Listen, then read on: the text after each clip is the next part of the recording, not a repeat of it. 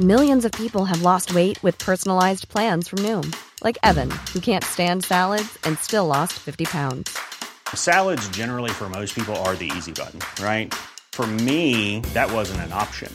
I never really was a salad guy. That's just not who I am. But Noom worked for me. Get your personalized plan today at Noom.com. Real Noom user compensated to provide their story. In 4 weeks, the typical Noom user can expect to lose 1 to 2 pounds per week. Individual results may vary. Hey, it's Ryan Reynolds, and I'm here with Keith, co-star of my upcoming film, If, only in theaters May 17th. Do you want to tell people the big news? All right, I'll do it. Sign up now and you'll get unlimited for $15 a month and 6 months of Paramount Plus Essential Plan on us. MintMobile.com/switch. Upfront payment of $45 equivalent to $15 per month. Unlimited over 40 gigabytes per month. Face lower speeds. Videos at 480p. Active Mint customers by 531.24 get 6 months of Paramount Plus Essential Plan. Auto renews after 6 months. Offer ends May 31st, 2024. Separate Paramount Plus registration required. Terms and conditions apply if rated PG. It was most peculiar. Out of nowhere, he suddenly said, "Religion is over. And it lies in the arts, that the information, the spiritual life will be in the vessel of the visual and the musical arts." I think it's terribly dangerous for an artist to fulfill other people's expectations. I think they generally produce their worst work when they do that. Maybe we have to exist and live on the idea that we have one day at a time. If we could do that, we may be serving some great thing. I think the potential of what the internet is going to do to society, both good and bad, is unimaginable. David Bowie is known as one of the most influential musicians of the 20th century, leaving a phenomenal impact on popular music throughout his life. Although there is more to this man than meets the eye. There's an intellectual and spiritual side to him that often gets overlooked when it comes to his reputation. Although I believe this is one of the major reasons for his success, as well as his unique artistic approach to never play to the gallery. Never play to the gallery. I think, but you never learn that until much later on, I think.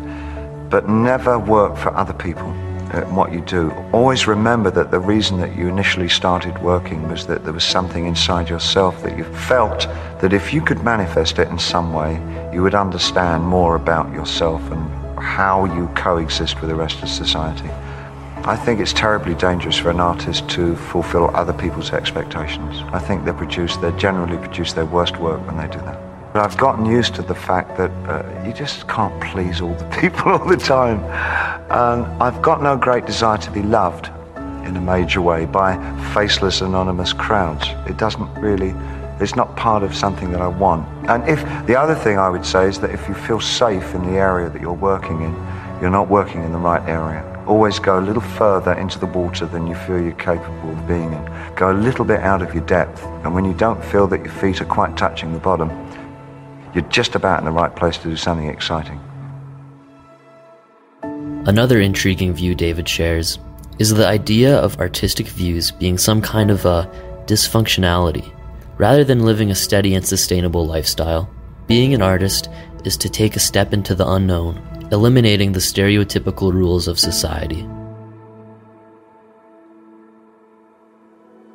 I've often wondered if actually being an artist in any way, any nature, is a kind of a sign of a certain kind of dysfunction, a social dysfunctionalism anyway. It's an extraordinary thing to want to do, to express yourself in such rarefied terms. I think it's a loony kind of thing to want to do. I think the saner and rational approach to life is to survive steadfastly and create a protective home and create a warm, loving environment for one's family and get food for them. That's about it. That's actually all. Anything else is extra. All culture is extra. Culture is, that's, I guess it's a freebie. It's something that we only need to eat. We don't need particular color plates or particular height chairs or anything. I mean, anything will do, but we insist on making 1,000 different kinds of chairs and 15 different kinds of plates. It's unnecessary, and it's a sign of the irrational part of man, I think. One of the David Bowie quotes that I find most fascinating is, "Religion is for people who fear hell. Spirituality is for people who have been there." This seems to be a reflection of his spiritual knowledge, as well as the studies he did on Buddhism early on. When I was about 18, I studied Tibetan Buddhism for about 2 or 3 years, and I had a teacher, Chimi Yangdang Rinpoche, who had just come over from Tibet and led his own followers over. The majority of them, sadly, were shot by the Chinese as they made their exit from Tibet down into India. He started off, I think, something like 2,000 followers, and ended up with 50 or 60, because the helicopters would come out there and shoot them off. But he fortunately came through, and he really sort of tried to guide me into some kind of informed opinion about Buddhism. I wouldn't say that I was a very good Buddhist. Actually, he eventually told me to exert myself in music and not run off and get my hair cut off and become a lama. But the one thing that he left me with was a sense of transience and change, which actually became fundamentals to my life, my approach to it, and not holding on to anything, not considering that there is anything that will last through one's entire eternal life, living or dead. And it makes letting go very easy. Material things or physical things. And looking for the source of one's own being becomes much more important. And I guess that's been sort of my own personal journey, is trying to sort out where my spiritual bounty lies, where my thread to a universal order lies. And that can become a life search. And I think that's, as a writer, probably what I involve myself in more than anything else. It was a Zen teacher at a temple that I like a lot in Kyoto. It was most peculiar. Out of nowhere, he suddenly said, religion is over, and it lies in the arts, that the information in spiritual life will be in the vessel of the visual and the musical arts. Which I thought was quite a stunning comment from this 70-year-old Zen master. I can't remember who the philosopher was, but in the early part of the century, he said that we have to kill God to reinvent him. And I think that is very much playing itself out in the later part of this century. I think we have to find the focus of where our religious strength lies in an entirely different area from the archaic and almost medieval forms that we're sort of expected to supplant ourselves to. Yeah. Is a term that the Gnostics use, which is called the God beyond God. And I think that there's a sense of one's trying to find some merit in the chaos that we perceive as our existence. And for someone like myself who comes from Judeo-Christian upbringing, there's something that pulls with the idea of having a God who's a judge and a father and arbiter of morals and whatever. It just doesn't, it seems too symbolic, it's too easy. And I think that the idea that the early Gnostics had, which is that there is in fact the depth of the God beyond the God. There's something beyond that which one can't call a singular entity. It's something that just pervades everything. And I still think that that's probably one of the major searches that I've probably made in my life. I'm not sure how close I ever got, but I know that it does occur to most of us, I think, who work in the arts or in writing or expressing oneself. When you're expressing oneself, you're also trying to express one's existence, so it's wrapped up in the same thing.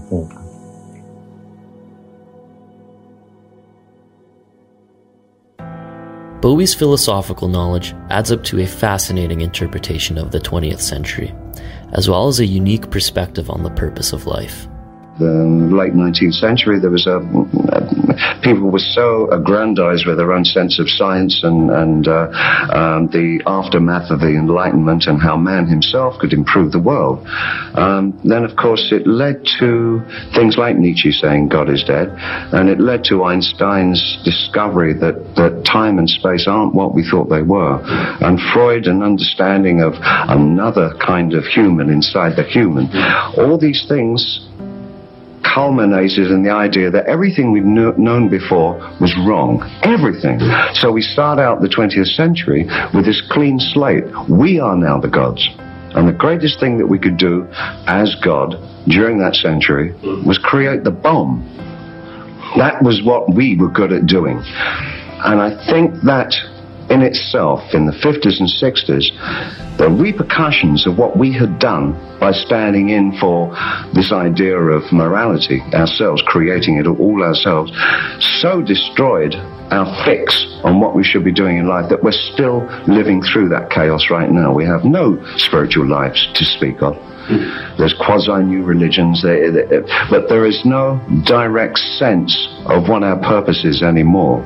Now, that may be a good thing, because it may show itself to be that we, in fact, don't have a purpose.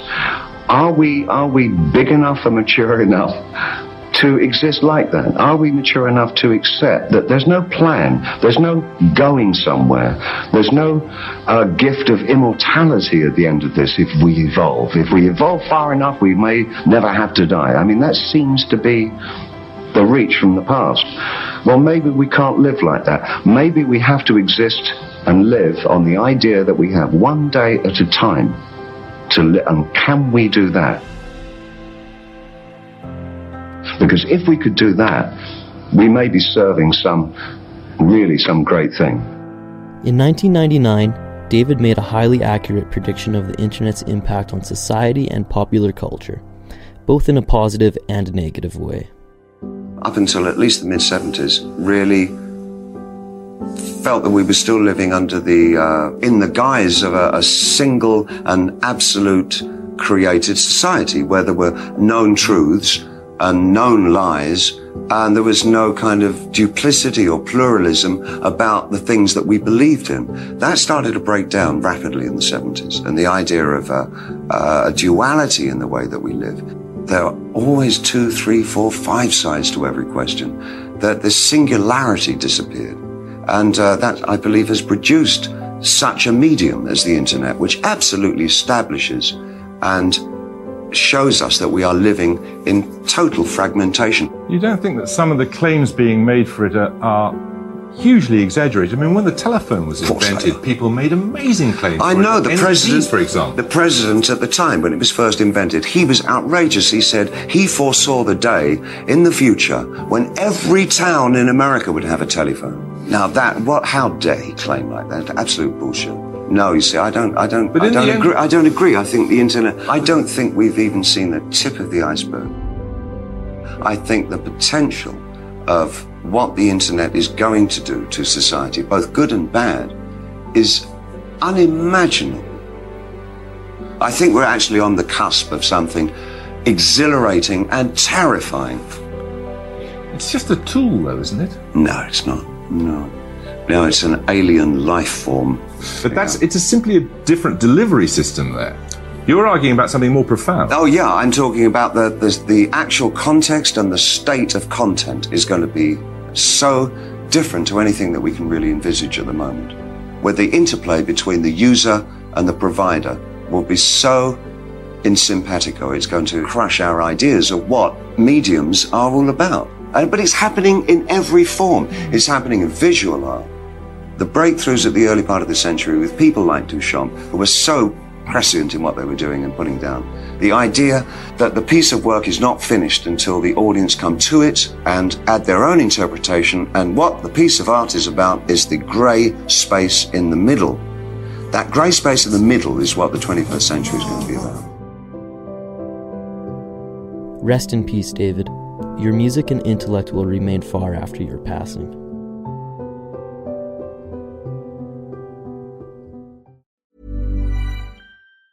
Ever catch yourself eating the same flavorless dinner 3 days in a row? Dreaming of something better? Well, HelloFresh is your guilt-free dream come true, baby. It's me, Keke Palmer. Let's wake up those taste buds with hot, juicy pecan-crusted chicken or garlic butter shrimp scampi. HelloFresh. Stop dreaming of all the delicious possibilities and dig in at HelloFresh.com. Let's get this dinner party started. Mom deserves the best, and there's no better place to shop for Mother's Day than Whole Foods Market. They're your destination for unbeatable savings, from premium gifts to show-stopping flowers and irresistible desserts. Start by saving 33% with Prime on all body care and candles. Then get a 15-stem bunch of tulips for just $9.99 each with Prime. Round out Mom's menu with festive rosé, irresistible berry chantilly cake, and more special treats. Come celebrate Mother's Day at Whole Foods Market.